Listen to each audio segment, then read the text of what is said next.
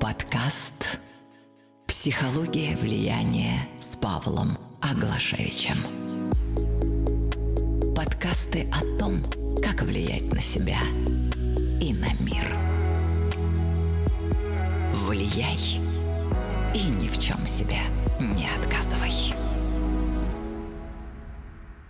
Сегодня мы с вами начинаем серию подкастов на тему нейролингвистического программирования или на тему НЛП.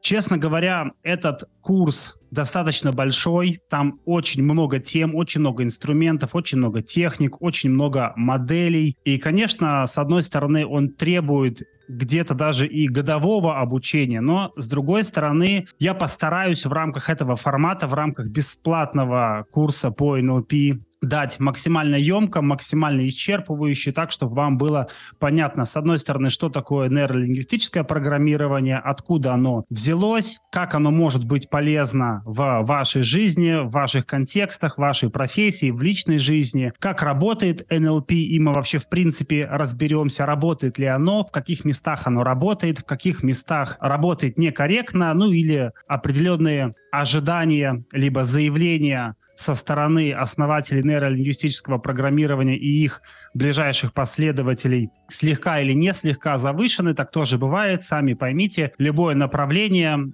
заинтересовано в том, чтобы себя продвигать, и в целях продвижения зачастую даются завышенные ожидания, либо те вещи проговариваются, которые не всегда соответствуют действительности. И тут уже весь вопрос в том, насколько эти ожидания завышены, насколько вещи, которые связаны, например, с НЛП или с каким-то любым другим направлением, отвечают действительности и соответствуют действительности. В этом отношении мы будем с вами разбираться.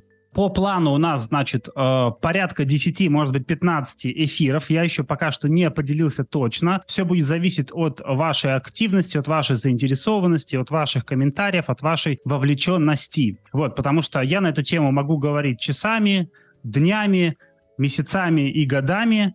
Просто по той причине, что очень давно в этой теме сам нахожусь. Мне интересно НЛП до сих пор, и я думаю, что будет интересно и в будущем. Поэтому, что называется, за мной не заржавеет, я могу на эту тему говорить долго, много. Вот, поэтому все будет зависеть от вашей активности, вашей заинтересованности. Начнем мы с того, что разберемся, что такое нейролингвистическое программирование, зачем оно нужно, откуда оно взялось, как оно работает.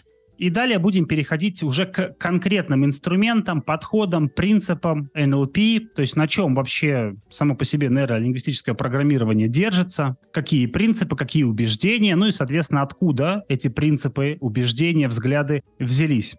Честно говоря, мне свойственно с точки зрения моего мышления такой прагматичный подход, детальный, щепетильный, где-то педантичный подход, поэтому я во всем практически, чем занимаюсь, в отношении образования, информации, стараюсь докопаться до истины, до сути, раздробить тему на мельчайшие детали, на атомы, для того, чтобы мне было понятно, что откуда идет, чтобы была понятна история знаний, для того, чтобы было надежней и безопасней, если хотите, опираться, да, потому что, с моей точки зрения, то, что касается информации, то, что касается знаний, это то, что помогает нам жить или не помогает нам жить лучше, адаптироваться в этой реальности, действовать в предлагаемых обстоятельствах. Знание, информация, наши убеждения, наша картина мира во многом влияет на то, как мы понимаем себя, как мы понимаем других, как мы вообще сверяемся с реальностью, как мы с ней считаемся и считаемся ли.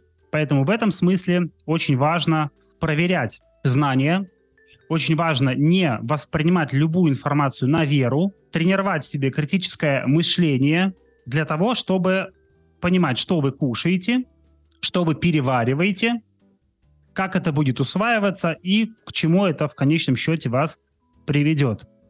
Сейчас на рынке очень много информации касаемо нейролингвистического программирования. Есть информация, которая действительно корректная, есть информация, которая абсолютно не связано никак с нейролингвистическим программированием, например, все, что касается темы манипуляций, зомбирования, сектантства и прочих вещей. Прежде чем я начну эту тему развивать, хочется узнать у вас, а что вас привело, что вас заинтересовало в этой теме, почему вам оказалось важно принять участие в этом формате.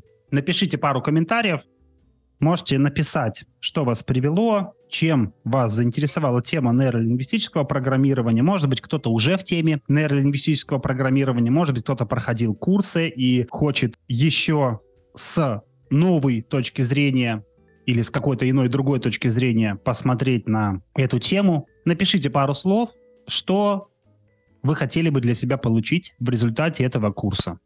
В результате курса по NLP, бесплатного курса по NLP. Так, варианты. Повторить, закрепить, увидеть новые техники. Для развития эмоциональной устойчивости проходила курс NLP давно. Очень хочу освежить знания и получить их от гуру. Вот, честно говоря, я гуру себя не считаю, просто по той причине, что я предпочитаю с аудиторией и с учениками, и со всеми общаться на равных, а не возвышаться над кем-либо, потому что если мы говорим про идею гуризма, гуру это человек, который все знает, все понимает, который живет в позиции «я окей», а другие не окей, и это некоторая степень надменности, высокомерия, которую я не приветствую, а скорее мне близка идея Сократа. Я знаю то, что я ничего не знаю, но стало быть, зная это, я знаю больше, чем все остальные. Да? То есть мне кажется, знание — это процесс, и поэтому всегда важно обновляться, всегда важно получать новую какую-то информацию, сверяться, что называется, с фактами. Вот, поэтому предлагаю гуру меня не считать, какие бы интересные и умные вещи я ни говорил, и как бы вам не хотелось меня идеализировать, тем не менее. Хочу понять суть и куда двигаться в этом направлении, в направлении NLP. Так, очень грамотно излагаете мысли, приятно слушать. Спасибо большое. Надеюсь, что и в этот раз все получится складненько, потому что мой формат предполагает нахождение здесь сейчас. Я не особенно тщательно готовлюсь к тому, чтобы выходить в эфиры. Для меня это импровизация. Понятное дело, что я понимаю, какие тезисы излагать, есть какая-то определенная структура, уже наработанная на опыте, но для меня это всякий раз что-то новое, определенное приключение, творческий такой мотив, поэтому посмотрим, что из этого получится.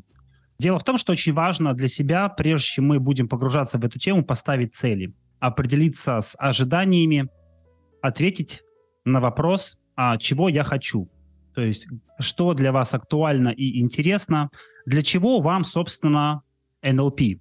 Понятное дело, что пока что некоторым, может быть, и непонятно, для чего это нужно и как это использовать и применять, но, тем не менее, NLP — это инструмент, NLP — это модель, и предлагаю относиться к NLP с самого начала, со старта, как к прикладному инструменту, который работает в контексте. То есть нужно понимать, где вы будете это использовать, для чего вам это нужно, потому что это не художественная литература, это направление, которое требует большой вовлеченности времени, внимания, направление, которое богато огромным количеством инструментов и подходов, которые на самом деле способны изменить жизнь, трансформировать мышление, трансформировать поведение, изменить ваши реакции на что-либо. Оно может помочь вам обучаться быстрее, эффективней, оно может помочь выстраивать лучшие взаимоотношения с другими людьми, находить общий язык, оно может помочь разобраться в себе, в своих психологических процессах, в своем мышлении, поведении, в своих привычках и может помочь разобраться, соответственно, в других людях, в их мотивах, в их потребностях, в их программном обеспечении. Пока вы собираетесь с мыслями и думаете, что написать, зачем вы хотите осваивать такое направление из 3 букв, как NLP, для многих оно может показаться устрашающим, может, кто-то пришел из любопытства, чтобы вообще понять, а что это за зверь, потому что много где это есть. Если забить в YouTube, например, или в Google NLP, то будет очень много попадать вам ссылок, связанных с манипуляциями, что NLP — это манипуляция, техники NLP в продажах, техника NLP как повлиять, как поработить, как завербовать. И все меньше попадается NLP в терапии, NLP в трансформации личности, NLP в личностном росте, но тем не менее тоже есть. Я могу сказать, что меня привело в нейролингвистическое программирование, как так получилось, что я начал этим заниматься. Честно говоря, уже с подросткового возраста, вы знаете, что я с небогатой семьи неблагополучный во многом, просто по той причине, что, может быть, времена были сложные, может быть, еще что-то. А мой отец много пил, приносил мало денег домой, были постоянные конфликты, ссоры, знаете, как в 3 часа ночи проснуться, защищать мать, стоять между отцом и матерью для того, чтобы отец ее не ударил и прочие вещи. Денег было мало в семье, мать зарабатывала очень мало, отец то зарабатывал, то не зарабатывал, то все пропивал, то еще каким-то образом эти деньги распределял. Ну, в общем, жили мы достаточно бедно. Помогала нам бабушка, нас 2 в семье, я и моя сестра. И вот в таких условиях приходилось расти, приходилось учиться. Иногда не хватало денег на одежду, иногда не хватало денег на еду, не говоря уже на какие-то деньги, которые связаны с обедами, со столовой в школе, не говоря уже о деньгах, которые могли быть выделены на обучение, на репетиторов, на образование и так далее. В общем, жили мы бедно и как-то туго. Но, тем не менее, я никогда не унывал. Может быть, это какая-то данность с рождения. Я почему-то старался находить всякий раз какие-то варианты, какие-то выходы, какие-то решения и учился использовать то, что у меня было на тот момент, невзирая на отсутствие ресурсов. Конечно, хотелось большего, конечно, хотелось лучшую одежду, хотелось лучшее образование, хотелось там разные гаджеты и прочие вещи, но как было, так было. И вот с этих времен я как-то начал искать себя. Если, может быть, было уже лет 12-13, начал читать книги. Сначала меня занесло в хиромантию, потом в астрологию, в общем, в гадание. Я, наверное, порядка 2 лет этим занимался, хиромантией, астрологией, и мне не очень устраивала одна идея. Было все любопытно и интересно, но не устраивала одна идея, а именно идея судьбы, данности. И меня, честно говоря, она даже злила. Я никак не хотел принимать факт о том, что, ну вот, как есть, так есть. Вот родился ты, значит, бедным, значит, ты помрешь бедным. Родился ты, значит, неблагополучен, значит, такова твоя судьба. Я все задавал себе вопросом, почему я родился в этой семье, почему не где-то еще. С такими мыслями в подростковом возрасте я ходил, бродил, то смотрел на свои руки, на свои линии, на линию жизни, на линию сердца, на линию головы, на свои пальцы. Короче, изучал я досконально, чтобы понять себя, чтобы понять свой характер, кто я, что я, куда я, зачем я, как вообще работает этот мир. Когда я понял, что как и хиромантия, как и астрология с большего говорит про судьбу, и, конечно, там во многих вещах шла речь о том, что что-то можно поменять, но не было ответа на вопрос «как?». Как поменять? Вот если я родился в этой семье, если у меня такой-то достаток, как мне поменять? Как мне вырваться из этого туннеля реальности? Как мне выйти из этой матрицы и как-то по-другому начать существовать? И вот такой вопрос у меня в голове был. Я долго не находил ответа, честно говоря. Искал. Мои искания привели меня в трансерфинг реальности в какой-то момент. Я не помню сейчас точно, какой это был год. Может быть, 2004. Трансерфинг реальности, тоже можете поставить плюсики, кто помнит про такое направление, про трансерфинг реальности, про Вадима Зеланда. И, значит, мне однажды попалась такая книжечка, которая так и называлась «Вершитель реальности». «Вершитель реальности» меня это очень зацепило. Вершитель реальности. Представляете, как это звучит многообещающе? Управление реальностью. То есть ты человек, который может управлять реальностью. Ты можешь на что-то влиять. Ты можешь что-то изменить. Ты можешь сделать что-то, что, условно говоря, перевернет всю твою жизнь. Это очень заманчиво для меня показалось, и с тех пор меня начало интересовать влияние. Именно тема влияния. Как влиять на этот мир? Как влиять на себя? Каким образом влиять на себя? Так получилось, что трансерфинг реальности меня надолго не увлек, просто по той причине, что, конечно, там есть много интересных вещей, но для меня они оказались абстрактными. Может, кто-то скажет, кто занимается астрологией, что я дева, а девы, они такие прагматичные с этой точки зрения, и мне интересовало что-то более конкретное, инструментарное, что-то, что можно, как, знаете, 1 + 1, и вот получить 2, да, или получить еще что-то, там, 2 + 2, получить 4, вот, или получить еще что-то, да, какой-то результат. Мне интересовали какие-то конкретные измеримые методики. Это как я сейчас уже понимаю, а тогда я это нащупывал скорее. В трансерфинге я не задержался надолго, пошел дальше. Пошел я в труды Карлоса Кастанеды. И в трудах Карлоса Кастанеды тоже можете плюсануть, написать, кто знаком с этими трудами, труды Карлоса Кастанеды. Довольно большое количество трудов у него. по-моему, порядка 10 книг, насколько я сейчас помню. Я все их перечитал и переслушал, ну, даже больше переслушал. Да, то есть я скачивал аудиокниги и слушал прям вот постоянно Карлоса Кастанеду, выписывал какие-то тезисы, заметки о пути воина. В общем, конечно, Кастанеда много дал мне с точки зрения философии. Он во многом прокачал мою, наверное, силу духа, какое-то терпение, какое-то видение. И во многом НЛП, чтобы вы понимали, связано с Карлосом Кастанедой, потому что основатели нейролингвистического программирования очень много идей оттуда взяли, и сами того не скрывая, они говорили о том, что действительно Карлос Кастанеда был их учителем. Ну, таким неформальным учителем. Они лично не виделись, не знакомы, но с трудов очень много взяли идей. Очень меня тоже увлекала философия, идеи Карлоса Кастанеды, но опять же, вот как будто бы чего-то не хватало, как будто бы не хватало каких-то пошаговых вещей, типа делай раз, делай два, делай три, значит, знаете, как это вот заклинание, и вот что-то готово, что-то происходит, ты на что-то влияешь и какой-то результат получаешь. И дальше я начал искать что-то более прагматичное. Потом я наткнулся на такого замечательного спикера, который мне очень в свое время помог с точки зрения мотивации, а именно на Наталью Грейс. Тоже, может, кто-то знает Наталью Грейс. Такая вот прям женщина мощная, она мотивирует, она, что называется, такие дает мотивационно опизделяющие эфиры, да, такие прям вот мотивируют, что нужно делать. Вот. И я тогда прям залип на этих эфирах и прям серьезно так подзадумался о своей жизни и начал что-то менять. Это все период где-то вот 15 лет, 16 лет. И вот про этот период я рассказываю там, да. И, значит, чуть позже, через время, я узнал об НЛП. И, что интересно, узнал от Натальи Грейс. Наталья Грейс давала как-то лекцию на тему нейролингвистического программирования. Конечно, сейчас я понимаю, что лекция была довольно поверхностная.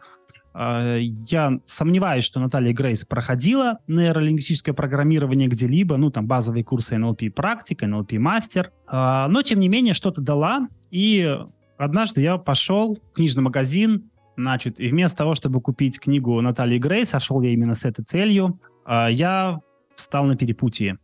Вижу книга Натальи Грейс и вижу книга по НЛП. Честно говоря, я тогда авторов не знал никаких, кто это, что это. Тогда, в общем-то, у меня не было доступа особо в интернет, не было ни компьютера, ничего такого. Вот, поэтому я ходил в книжный магазин и смотрел, что там было. Вот, и, в общем, купил я книжку по НЛП. Открыл я книжку по НЛП и ничего не понял. Ничего не понял. Какие-то непонятные слова, какой-то НЛП, какой-то рапорт, какая-то подстройка, какие-то пресуппозиции, какая-то калибровка, какая-то метамодель, какая-то Милтон-модель. Ну, в общем, какие-то очень сложные для меня слова. Я так тогда подумал, или это что-то очень сложное, либо я какой-то тупой. Но я не сдался, я человек настырный, и я начал долго-долго-долго туда вникать в эту тему, смотреть. В моем городе, в городе Витебске, в Беларуси, не было никакого у меня окружения, которое как-то было связано, в принципе, с психологией, с НЛП, то есть, ну, от слова совсем не было. Я такой, как будто первопроходец, что-то мне интересовало, то трансерфинг реальности, то Карлос Кастанеда, то НЛП, да, заинтересовало. И, в общем, тогда, в то время я начал эту тему прошаривать, начал туда вникать. Начали встречаться мне люди, появились квартирники. Квартирники, где я нашел единомышленников, а точнее одного. Этого товарища звали и зовут, я думаю, по сей день, Кошелев Дмитрий. Значит, и он познакомил меня с еще одной книжечкой любопытной, можете себе ее тоже записать. Книжка Сергея Горина «А вы пробовали гипноз?». Это книжка, по сути, стенограмма с семинара, где Сергей Горин рассказывал о том, как гипнотизировать людей, как наводить на них транс, как, в общем-то, влиять, в каком-то смысле манипулировать. Были техники, связанные с подстройкой. Но Дима Кошелев на тот момент интересовался по большей части темой пикапа. Ему интересовали техники НЛП скорее в контексте соблазнения противоположного пола. Меня, честно признаться, на тот момент это не сильно интересовало, но мне было любопытно, что вообще за инструмент, и как это работает, и что можно с этим делать. Таким образом, я оказался в НЛП. В НЛП это уже был, наверное, 2008 2008 год. Я не проходил на тот момент никаких курсов, просто по той причине, что курсы были дорогие. Я все-таки смотрел в интернете, смотрел курсы Института современного НЛП тогда, будучи в Витебске, которые стоили довольно много денег для меня. И, кроме того, нужно было переехать в Москву, нужно там было что-то снять. Ну, таких денег у меня попросту не было, я не мог себе этого позволить. Я посмотрел курсы, которые проводились где-то в моей стране, посмотрел, что в Минске есть, и в Минском центре меня это заинтересовало, но денег по-прежнему не было. То есть это все происходит за 2 года до того, как я вообще прошел свой первый курс по нейролингвистическому программированию. Что я делал до этого? Несмотря на то, что у меня не было денег на то, чтобы пройти курс сначала, я начал смотреть, что есть в интернете, и скачал все, что возможно на эту тему. Тогда были выложены записи Михаила Пелихатова, были выложены записи Юрия Чикчурина. Тогда такие были спикеры, известные как Тимур Гагин. И, собственно, и все. Да? Была Татьяна Мужицкая, была, но я позже о ней узнал. Такие старенькие. Была Надежда Владиславова. Ну, старенькие такие спикеры нейролингвистического программирования из старой тусовки. Начал я осваивать эту тему. Вот, собственно, кратенькая такая история. Потом я в 2011 году, на свой день рождения, на свои 20 лет, я закончил первый курс по НЛП, а именно НЛП-практик. Вот. И когда я попал на курс, несмотря на то, что я читал много книг на эту тему, несмотря на то, что я изучал много что в интернете, в упражнениях, в практике, я действительно понял, что это такое. Но на тот момент казалось, что я понял. Но, как вы понимаете, год за годом понимание приходило все больше, и через год еще, и через год еще, и уже через 5 лет я каждый раз понимал НЛП по-новому, заново. В какой-то момент я решил перелопатить все, что есть на тему НЛП, собрать всю информацию, которая есть на тему НЛП, структурировать в хронологическом порядке и перечитать все, что есть вообще, все книги на эту тему. Вот. И поэтому на этом основании и уже по прошествию, ну, уже получается сколько? 14, наверное, лет, да?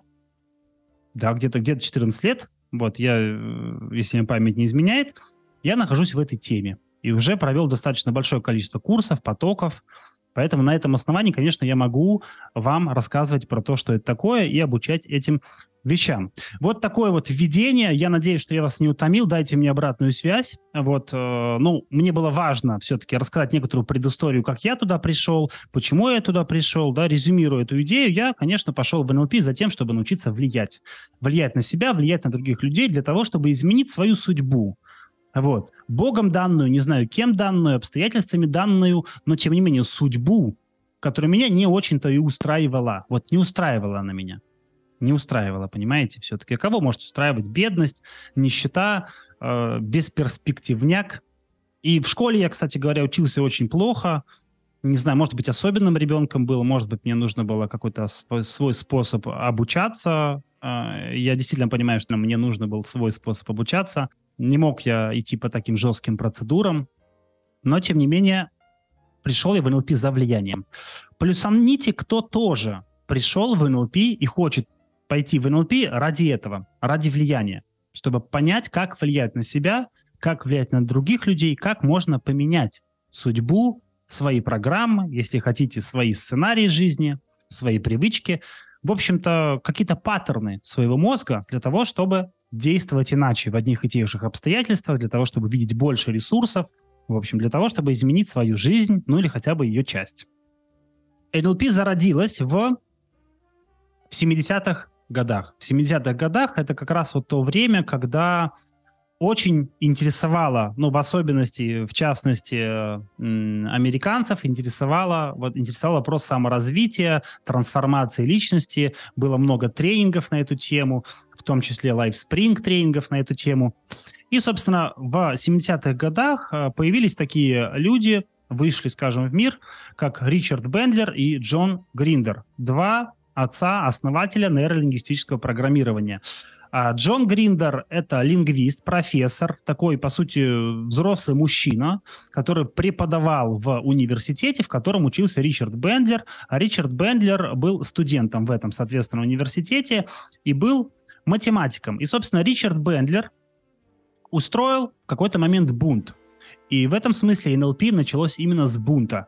Ричарда Бендлера не устраивали подходы психоаналитиков, психоанализа. Его не устраивало то, что для того, чтобы помочь другому человеку, нужно было очень много в нем колупаться, ковыряться, изучать прошлое, изучать родителей, вот и маму, и папу, и дедушку, и бабушку, и, значит, по долгу времени терапевтировать других людей. А чтобы вы понимали, если говорить про психоанализ, например, то это порядка 5 лет нужно отходить к терапевту для того, чтобы он как-то с вами работал, и чтобы это как-то вам помогло. Сам Ричард Бендлер много заявлял о том, что его жутко бесило и раздражало то, что много было слов и лекций на тему того, как важно доверие в отношениях, как важно помогать клиентам и прочих вещей, но было очень мало того, что отвечало бы на вопрос «как?». А как, собственно, помогать? А что конкретно делать по шагам? В этот момент Ричард Бендлер принимает решение пойти в гештальт-терапию. И его очень вдохновлял, ему очень нравился Фредерик Перлс. И тоже можете себе пометить, что НЛП в самом своем начале и в самом своем основании произошло и вышло из гештальт-терапии Фредерика Перлза. Ричарду Бендлеру очень понравился гештальт-подход своей практичностью, своим пребыванием здесь сейчас, своим фокусом на результат. И, как ни странно, в гештальт-терапии тоже имеется вопрос, и был вопрос «как?». Как ты это делаешь? Как ты создаешь себе проблему? Что ты такое думаешь? Что ты такое себе говоришь? Как ты себе это говоришь? Что это становится для тебя проблемой? И вот эта вот ориентация на здесь сейчас является одним из важнейших элементов как гештальт-терапии, так и нейролингвистического программирования. Потому что речь идет прежде всего не про то, что есть какие-то причины в прошлом, и из-за того, что что-то в прошлом, ты принял какие-то решения, либо не принял какие-то решения, либо в прошлом у тебя было плохое детство, плохие мама и папа. И значит, вместо того, чтобы перекладывать ответственность на некоторое прошлое, есть здесь сейчас, где ты можешь что-то сделать. И НЛП в этом отношении взяло себе эту идею из гештальта. Что я могу сделать здесь сейчас, прямо сейчас, что я могу сделать, чтобы удовлетворить свои потребности, чтобы получить те результаты, которые я хочу.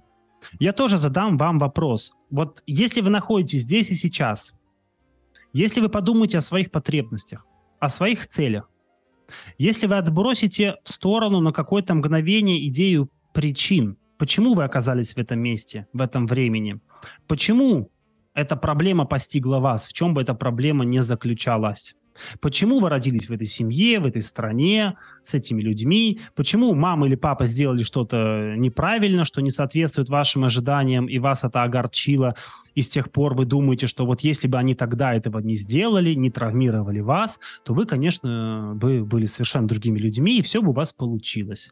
Так вот, предлагаю отбросить эту идею и для этого понять, да, идею нейролингвистического программирования, а подумать с позиции здесь сейчас, а не что послужило причиной моей проблемы, а что со мной происходит здесь сейчас и чего я хочу. Открыть рамку результата. В этом смысле одной из таких отличительных характеристик НЛП – это рамка результата. Вопрос не почему эта проблема постигла меня, а что я могу сделать прямо сейчас, здесь и сейчас, для того, чтобы прийти в то будущее, в которое я хочу. И весь вопрос в том, куда я хочу, какие у меня цели, что я хочу сделать иначе. Есть ли у вас понимание и получилось ли подумать с этой точки зрения? Не с точки зрения, какие у меня уникальные проблемы и как все не очень, а чего я хочу в будущем или вот сейчас, что я хочу. Каким я вижу свое завтра, свое послезавтра. Итого, первый столб, первая основа нейролингвистического программирования – это гештальт, гештальт-терапия. Надо сказать, что ни Джон Гриндер, ни Ричард Бендлер никогда не были физически знакомы с Фредериком Перлзом. По той причине, как минимум, что Фредерик Перлс умер раньше, чем NLP возникла и основалась, но по стечению обстоятельств Ричард Бендлер работал в издательстве редактором, и его попросили отредактировать труды Фредерика Перлза, и он имел доступ к его наработкам и очень много оттуда взял, что впоследствии стало частью нейролингвистического программирования. Мы с вами завтра, когда будем говорить про принципы и про убеждения NLP, об этом подробно поговорим. Поговорим о том, что это за принципы, откуда они возникли, как они работают. Итого, первая предпосылка – это гештальт-терапия, и НЛП возникла из гештальта, изначально из гештальта. Потом Ричарда Бендлера и Джона Гриндера заинтересовала сама идея, а как можно научиться всему тому, что делают выдающиеся психотерапевты 20 века в 2 раза быстрее. Как вытащить самое главное из этих направлений и как научить этому людей, которые изначально не являются психологами. Не являются психологами, являются, может быть, обычными людьми, но которые хотели бы научиться быстрее этим вещам. Так в НЛП появилась идея моделирования. То есть если первый объект моделирования, объект изучения Ричардом Бендлером и Джоном Гриндером был Фредерик Перлс, и была задача вытащить его паттерны коммуникации, стратегии коммуникации, как он общался с клиентами, что это помогало клиентам решать их психологические задачи, что он такое делал, какие вопросы он задавал, как он слушал, в какой позе сидел. То есть была задача снять, так скажем, слепок, основную суть, вытащить из человека самые лучшие паттерны, которые впоследствии назвались паттернами гениальности, да, и НЛП как технология моделирования гениев. Ну, на тот момент гениями были выдающиеся психотерапевты. Первый из них – это Фредерик Перлс. Джон Гриндер и Ричард Бендлер и команда первых участников группы по НЛП на этом не остановились, пошли дальше и пошли к Милтону Эриксону в гости, так скажем. Милтон Эриксон – это основатель эриксоновского гипноза, эриксоновской гипнотерапии. Тоже будем на последующих уроках об этом говорить подробней. И они начали изучать и его в своем стремлении вытащить самые главные техники терапии, самые главные техники воздействия на других людей. И задача была описать это в понятных скриптах. То есть получить определенный скрипт. Типа 1, 2, 3, 5, 10. И это, кстати говоря, является во многом отличительной чертой нейролингвистического программирования. Такой подход, сенсорно-очевидный подход, где задача вытащить самое главное, то, что работает, и описать это в конкретных процедурах, дальше перевести это в конкретные понятные упражнения для того, чтобы другие люди смогли это освоить. И это является и считается главным критерием мастерства. Да? То есть когда мы, общаясь, например, с другим человеком, которого мы считаем выдающимся в чем-либо, мы можем вытащить критическую значимую информацию, которая влияет на навык, влияет на его поведение, влияет на те результаты, которые он производит. Дальше эти вещи, которые мы вытащили, описать в понятные процедуры, в шаги, превратить это в техники, превратить это в модели, а дальше превратить это в упражнения для того, чтобы не просто самому научиться, а чтобы научить других. И это является критерием мастерства, это является качественным моделированием с точки зрения НЛП. То есть, иными словами, первое – это понять, как другой делает то, что он делает, что дает ему качественные результаты в жизни, в чем бы этот результат ни состоял, в зарабатывании денег, в оказании психологической помощи, в переговорах, в продажах, в обучении, в чем угодно, да, то, чему вы хотите научиться, например. Описать, что делает другой человек, перевести это в конкретные процедуры, применить к себе, то есть проверить на себе, работает ли это, могу ли я повторить хотя бы частично, либо с большего то, что делает другой человек. То есть в данном случае была задача у Ричарда Бендлера повторить то, что делает Фредерик Перлс. И ему это удалось. Ему это удалось повторить то, что делал Фредерик Перлс. Это восхитило Джона Гриндера. И Джон Гриндер, заинтересованный в сотрудничестве, добавил от себя определенное количество моделей лингвистических, сказав Ричарду Бендлеру такую фразу: «Я вижу, что ты научился делать то же самое, что делает Фредерик Перлс, но ты не понимаешь, что ты делаешь. Ты делаешь, но ты не понимаешь, что ты делаешь. А я могу объяснить, что именно ты делаешь и как именно ты это делаешь. С приходом Джона Гриндера в этом смысле появился язык описания NLP. Появились модели. Первая модель, которая называется метамодель. Модель, цель которой собрать качественную информацию, описать то, что делает другой человек в конкретных, понятных формулировках, для того, чтобы это передать другим дальше. То есть вот здесь вот поймите правильно.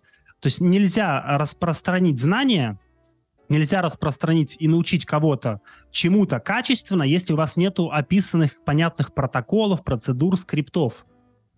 И здесь можете себе пометить, что NLP этим тоже очень сильно отличается, что подход NLP всегда с самого начала стремился к тому, чтобы дать сенсорно-очевидное описание. Сенсорно-очевидное описание – это когда ваше описание определяется в терминах «вижу, слышу, чувствую».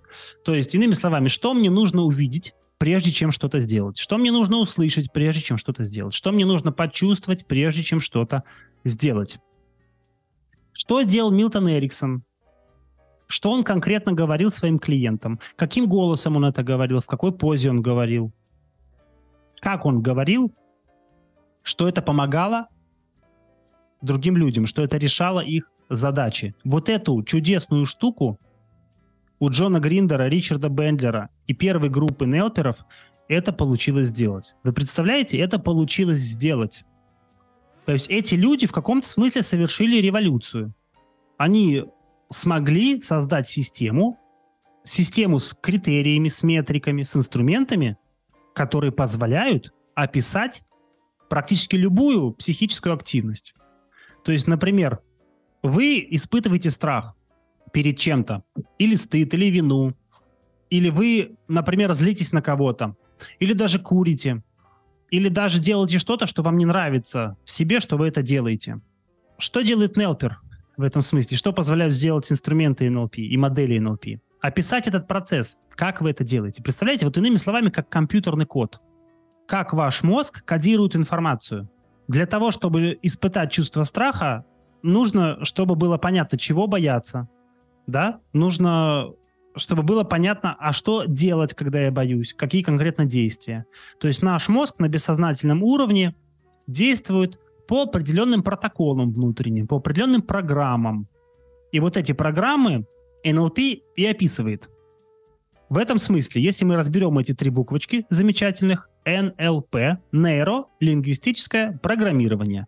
Нейро, условно говоря, нейронные связи нашего мозга, нейронные связи те самые, которые обмениваются друг с другом информацией в закодированном виде. Лингвистика – это речь, это слова. То есть, иными словами, что наш опыт закодирован в нервной системе в виде образов, звуков и ощущений, но эти же образы, звука и ощущения помещаются и находятся в словах, в лингвистике. То есть любое слово, оно за собой имеет определенный опыт, определенные картинки, ощущения, ассоциации. Даже слово NLP. Если вы подумаете об слове NLP, у вас за этим словом будут какие-то образы, какие-то ассоциации. Или если вы подумаете о таком слове, как страх, за этим словом тоже стоит какой-то опыт. Или если вы вспомните человека, который вам действительно дорог. И это общее слово, но вы с этим словом имеете какой-то опыт. И этот опыт, как правило, представлен в категориях «вижу, слышу, чувствую». То есть у вас есть какой-то опыт представления об этом человеке, вы его видели. Вы можете слышать его голос, этого человека. Может быть, вы с ним как-то соприкасались, то есть тактильно. Может быть, у вас есть запах какой-то об этом человеке, какие-то ощущения. Может быть, вы помните эмоции и чувства, которые у вас есть к этому человеку, или эмоции, которые возникали в результате общения с этим человеком. Каких-то людей вы представляете, они вызывают приятные чувства, а какие-то, наоборот, вызывают неприятные чувства. И все это кодирует ваш мозг. То есть, иными словами, весь опыт, любой опыт жизненный, с чем бы он ни связан, был этот опыт, он закодирован в нервной системе в виде звуков, образов, ощущений. Вы каким-то образом понимаете, про что идет речь, вы каким-то образом можете это, скажем так, достать. Вот. Это одна из важных таких моментов важных отличительных черт нейролингвистического программирования. Способность описывать психический процесс в очень конкретных, критериальных, детальных категориях. Дальше НЛперы Джон Гриндер и Ричард Бендлер пошли дальше исследовать этот инструмент и пришли к семейной системной терапии в исполнении Вирджинии Сатир. Вот таким образом, если мы говорим про НЛП, то НЛП изначально, кто бы что ни говорил, это не моделирование успешных людей, каких-то вообще богачей, там, да, разных гениев. НЛП изначально это моделирование, то есть что значит моделирование? Это выявление успешных паттернов поведения, то есть что-то, что работает, описание этих паттернов поведения, перевод этих паттернов поведения в конкретные инструкции, шаги и техники, значит, моделирование терапевтов, психотерапевтов 20 века, а именно Фредерика Перлза, Вирджинии Сатир и Милтона Эриксона. Поэтому с большего, если мы возьмем все книжки по нейролингвистическому программированию, ну, вернее, не все, а ключевые труды, коих около 10 ключевых трудов, то мы найдем там скрипты, техники трансформации личности, прежде всего. Трансформации личности, техники терапии, помощи себе, либо помощи другим людям. Вот, я хочу, чтобы вы эту идею себе как-то закрепили, освоили, что НЛП никак не связано изначально инструментарно с манипуляциями, оно никак не связано ни с каким сектантством, оно никак не связано с пикапом, НЛП никак не связано с зомбированием и прочим вещам. Изначально НЛП появилась просто с простой идеей, что Джон Гриндер и Ричард Бендлер хотели научиться психотерапии. Хотели понять, как Милтон Эриксон, как Вирджиния Сатир и как Фредерик Перлс оказывают психологическую помощь. И отсюда возникли первые техники НЛП, отсюда возникли первые модели НЛП. Вот в этой части дайте обратную связь, насколько понятно с точки зрения того, что такое НЛП.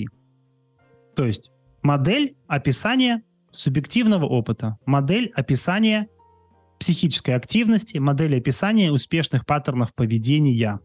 Впрочем, можно описать любые паттерны, хоть успешные, хоть безуспешные. Это не принципиально. То есть если другой человек что-то умеет делать хорошо, то этому можно научиться. Но чтобы этому научиться, нужно понять, что он именно делает, как он это делает и как это применить к себе. То есть, по большому счету, в этом смысле НЛП – это технология быстрого обучения, эффективного обучения. Технология, позволяющая выявлять суть, применять к себе и передавать другим дальше, то есть обучать других. Значит, с вопросом, что такое НЛП, с большего разобрались. А понятно ли вам, а зачем НЛП нужно?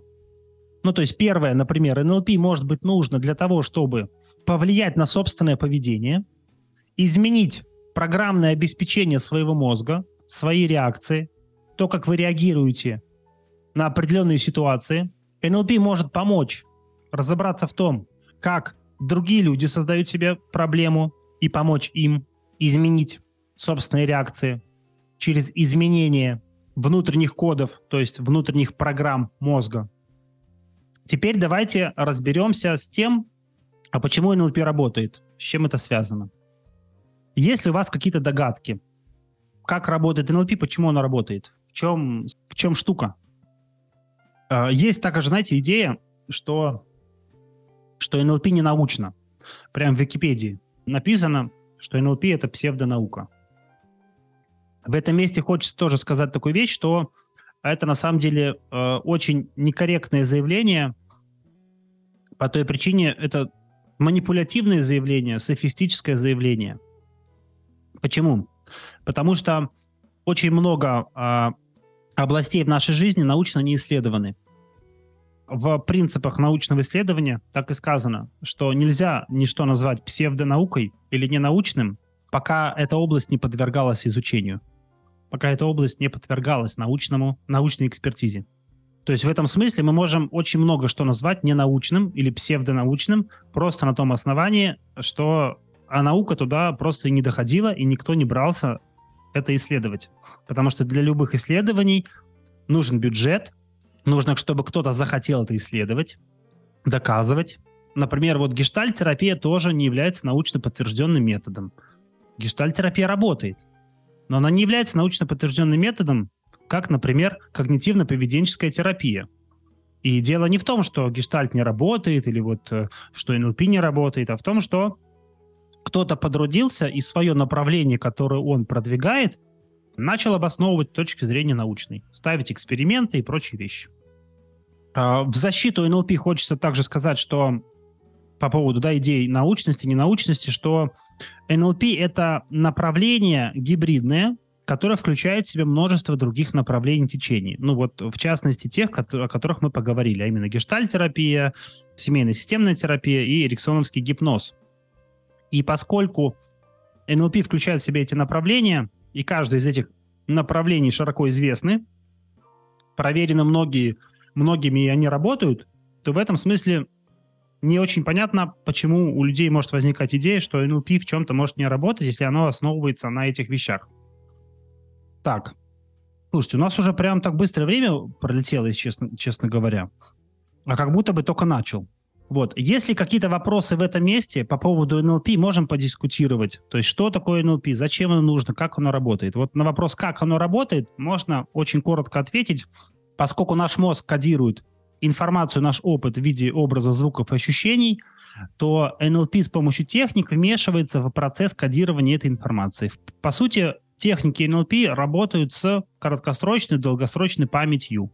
То есть, иными словами, мы можем повлиять на процесс того, как человек испытывает страх, точнее, в ответ на что он испытывает страх. Например, человек боится высоты, полетов, и ему нужно как-то понять, чтобы испытать страх высоты, он должен как-то понять, в какой момент начинать бояться. Согласны? То есть как начать испытывать страх? То есть человек должен что-то увидеть, что-то услышать, что-то почувствовать. И только после этого начать бояться, испытывать страх. Про техники НЛП расскажу чуть подробнее дальше, в следующих уроках, когда мы к этому подойдем. Нам нужно к этому подобраться. Пока что мы находимся в начале начал, а именно определяемся с тем, что такое НЛП, зачем оно нужно, зачем оно может быть полезно, как оно возникло и как оно работает. То есть поскольку наш мозг постоянно учится, постоянно впитывает новую информацию, и нашему мозгу совершенно не важно, чему учиться, хорошим вещам или плохим, НЛП позволяет проникнуть в структуру этого опыта и поменять те вещи, которым мы научились когда-то ранее. Например, в своем детстве. Надеюсь, эта идея понятна, что свою судьбу в этом смысле можно поменять. Если мы под судьбой будем понимать идею привычек. Да, то есть у человека есть что-то в привычках, что-то в мышлении, в убеждениях, у него есть что-то, что он делает автоматически, и это то, что он делает автоматически, то есть ряд паттернов и привычек приводит его к определенному результату. Если человек хочет другой результат, нужно сделать что-то по-другому. То есть изменить свои привычки, изменить свои убеждения, изменить свои взгляды на жизнь, изменить последовательность своих реакций. И через вмешательство с помощью техник в этот процесс повторения привычек, то, что в НЛП называется стратегией поведения, мы можем, поменяв привычку, поменять результат. Например, вместо того, чтобы бояться высоты, не бояться высоты. Например, вместо того, чтобы курить сигареты, не курить сигареты. Например, вместо того, чтобы испытывать робость в момент общения с кем-либо, испытывать уверенность. Например, вместо того, чтобы, испытывать какой-то жуткий ужас и стресс, испытывать что-то более спокойное или нейтральное. Например, вместо того, чтобы при воспоминании о встрече с каким-то человеком испытывать дискомфорт, стыд, вину или другие чувства, испытывать что-то, что вы хотите. Почему это возможно? Потому что мы умеем и то, и то. У каждого есть опыт, когда он чувствовал себя уверенно, у каждого есть опыт, когда он чувствовал себя спокойно, у каждого есть опыт, когда он боялся или когда он веселился.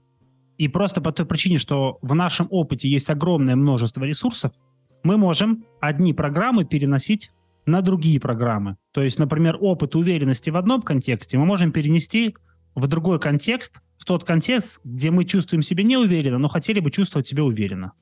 Это понятная идея? То есть мы можем просто, как на компьютере, переместить один опыт с одной папки в другую папку. Условно говоря, просто. Конечно, нужно поработать над этим, но дело в том, что мы работаем с памятью. Мы работаем с программным обеспечением, с ПО. Поэтому нейролингвистическое программирование. И основной инструмент НЛП – это диалог. Это коммуникация. Это общение. Диалог, коммуникация, общение. То есть, иными словами, мы влияем с помощью речи. Почему с помощью речи? Потому что слова вызывают образы, слова вызывают чувства. Слова способны влиять. Да? То есть каждый говорящий, он внушает, каждый говорящий влияет. Но с помощью техник НЛП, подходов НЛП, инструментов НЛП мы можем влиять осознанно. С пониманием дела, с пониманием процесса, с пониманием того, что мы делаем, зачем мы делаем, почему мы делаем и как это будет в итоге сказываться на другом человеке или на нас лично. В этом все отличие. Резюмируя эту часть, хочется сказать про то, что если еще вот обобщить и сказать, что такое НЛП, наверное, это мощнейший инструмент по сбору информации, по прояснению собственного процесса. Что со мной происходит в каждом конкретном моменте времени.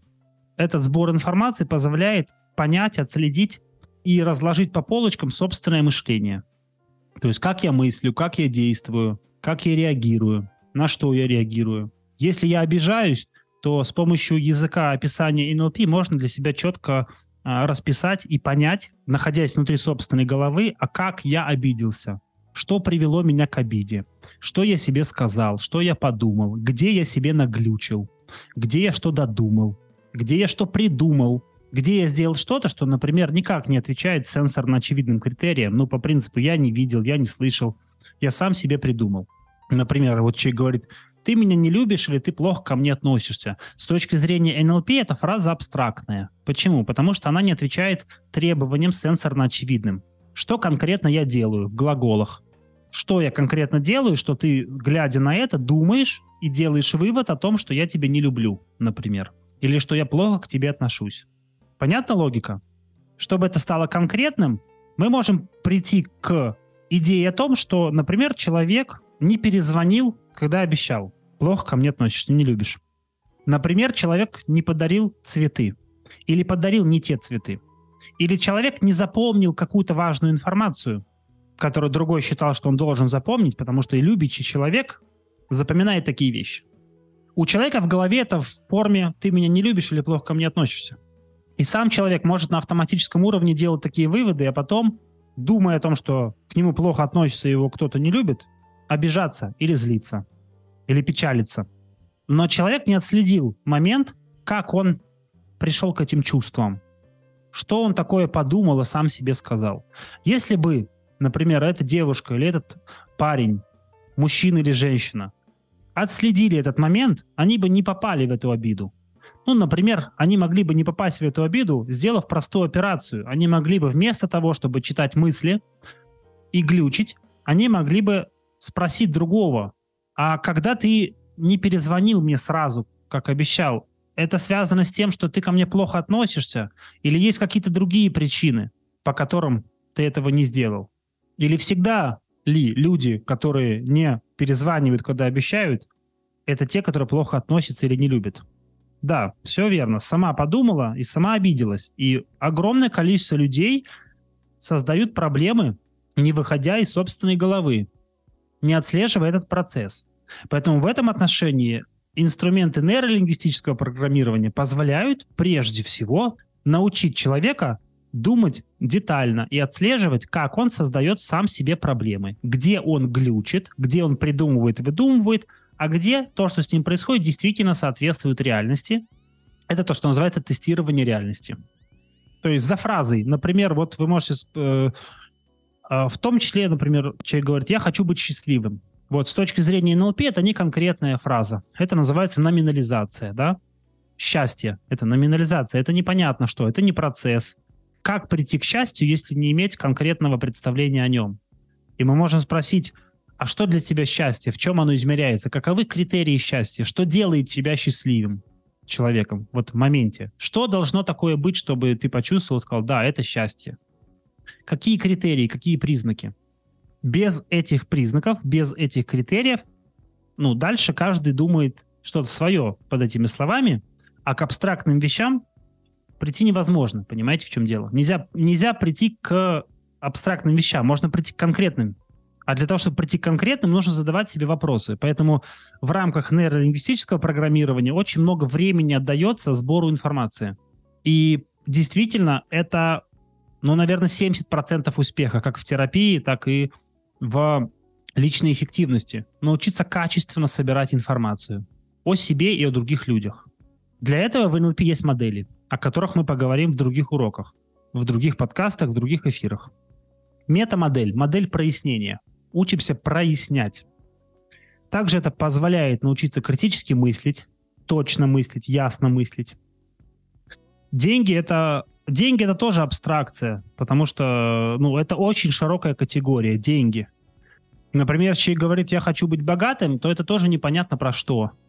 С какого момента начинается богатство, с какой конкретно суммы? Или это если богатство это про деньги, или есть еще что-то, что связано с богатством? Может быть, это состояние какие-то, а может быть, это вообще не деньги, может быть, это недвижимость, может быть, это оборудование, может быть, это социальные связи.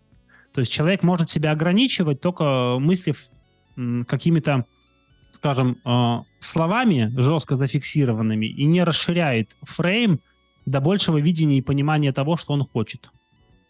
Так, если есть какие-то вопросы, то самое время их задать. У нас сегодня первый урок НЛП «Начало», то есть это вводный урок.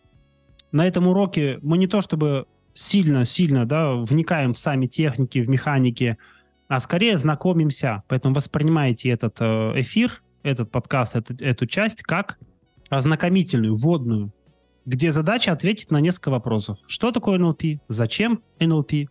Как оно работает? Где его можно применять? И в том числе, чем НЛП не является. А именно, НЛП не является манипуляциями. Инструменты НЛП можно применять как манипулятивные, но чтобы вы понимали, манипулируют люди, а не инструменты. Это важно понять. Люди манипулируют, не инструменты. Инструмент – это инструмент. Это все равно, что сказать, что кухонный нож – это убийство. Нет, кухонный нож – это инструмент, это не про убийство. Но есть люди, которые могут его использовать иначе. Поэтому это тоже странное такое профанское заявление по поводу, что НЛП – это манипуляции. Но мы можем с помощью инструмента НЛП, точнее моделей НЛП, техник НЛП, языка, описания НЛП, смоделировать людей, которые отличаются манипулятивным поведением. Но изначально, и вообще, если вы возьмете труды по нейролингвистическому программированию, изначально никто манипуляторов не моделировал. И по сей день никто их там особо не моделирует. Манипуляторов. За исключением боевого НЛП. Поэтому тоже можете эту мысль, выкинуть. Психотерапевтов моделировали нелперы изначально. И все практически труды, основные, ключевые от авторов-основателей, это описание психологических семинаров, сессий, консультаций, с разбором того, что конкретно говорил Милтон Эриксон, как он говорил, что говорил Фредерик Перлс. Кстати, по поводу Фредерика Перлса мало информации, что он там говорил, что говорила Вирджиния Сатир. Поэтому прежде всего НЛП – это, конечно, инструмент личностной трансформации. А так он может быть применим в разных контекстах. То есть, например, Милтон Эриксон качественно входил в доверие с своим клиентом, и это, конечно, можно использовать в продажах, это можно использовать в переговорах, это можно использовать в личной жизни. Милтон Эриксон хорошо, как и Фредерик Перлс, как и Вирджиния Сатир, проясняли проблему клиента. Задавали уточняющие вопросы, которые позволяли прояснять. И это можно использовать в продажах, в переговорах, в личной жизни. Эти же вопросы можно задавать самому себе. С какой книги лучше начать изучение НЛП? Есть одна книга, которую я считаю такой базовой книгой по НЛП, методичкой нейролингвистического программирования от основателей и приближенных к ним людей. Эта книжка называется «С тех пор они жили долго и счастливо». Или просто, «С тех пор они жили счастливо». Автор Лесли Кэмерон Бендлер. Это методичка. С нее проще всего начать. Там есть основные принципы, основная структура. Правильно ли заикариться в той или иной эмоции для достижения цели? Для тех, кто пока не понимает, что такое заикарить, это зафиксировать определенное состояние. То есть, иными словами, по собственному желанию, например, в момент неуверенности вызвать у себя состояние уверенности через определенные техники. Я так скажу, нельзя заикарить, то есть заикарить нельзя постоянно. Это тактический инструмент якорения, ситуативный. он не будет работать всегда. То есть вы не можете быть всегда в радости, всегда в печали, в спокойствии, в уверенности. Потому что мы живые люди, мы процесс. И нам эмоции разные нужны, в том числе для адаптации, в том числе для того, чтобы понимать, что с нами происходит, чтобы быть в реальности. Если человек постоянно в приподнятом настроении, в радости, может так оказаться, что он не очень адекватно воспринимает реальность и понимает, что с ним происходит. То есть нам эмоции нужны для того, чтобы получать отчет о том, что с нами происходит. Что-то, что удовлетворяет наши потребности или не удовлетворяет наши потребности. И вот, поэтому здесь не вопрос в том, чтобы находиться постоянно в позитивных эмоциях, а в том, чтобы понимать, как с ними работать, в том, чтобы проживать эти эмоции разные, а не в том, чтобы от них бегать и избавляться. То есть иногда нужно позлиться, иногда нужно попечалиться, иногда нужен стыд и вина, например, для того, чтобы регулировать наше собственное поведение. Сегодня не успели мы с вами обсудить тему книг, ключевых трудов. Обсудим либо в следующий раз, либо вы можете написать под этим видео, либо мне в директ написать книги по НЛП. Я вам пришлю ссылку, где сгруппированы с возможностью скачивания ключевые труды, разложенные в хронологическом порядке по нейролингвистическому программированию от первой книги до крайней книги. В табличке Excel вы сможете скачать. И если вы хотите получить библиотеку по НЛП, то просто напишите мне в директ. Послушал урок, словно терапию прошла. Слушайте, на самом деле я еще ничего вообще практически не делал. Особенного это пока самая-самая вводная часть. Вот чтобы вы понимали, не идеализировали. Это самое-самое вообще, вот, даже ничего. Это, по сути, пока что информирование. Мы еще к техникам не приступили, к конкретным деталям мы еще не приступили. В самом начале находимся. Вот, поэтому тоже не торопимся, даем себе время на осмысление. Надеюсь, что сегодня получилось дать ответ на вопрос, что такое НЛП, зачем оно нужно, как оно работает. Но как оно работает, вы будете понимать и в последующем, когда мы будем продвигаться дальше по темам.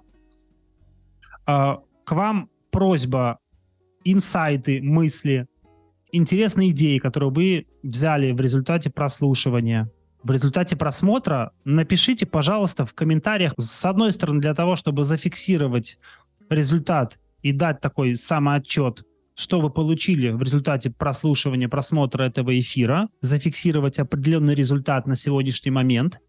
И это будет такой отправной точкой, и мы к ней вернемся чуть позже, когда углубимся, в эту тему. А с другой стороны, для того, чтобы это видео и этот эфир посмотрело чуть больше людей. Вот, поскольку я благотворительно это делаю для вас, хочется тоже в качестве благодарности от вас получить обратную связь. Просто дайте обратную связь. Подкаст «Психология влияния» с Павлом Аглашевичем. Подкасты о том, как влиять на себя и на мир. Влияй и ни в чем себе не отказывай.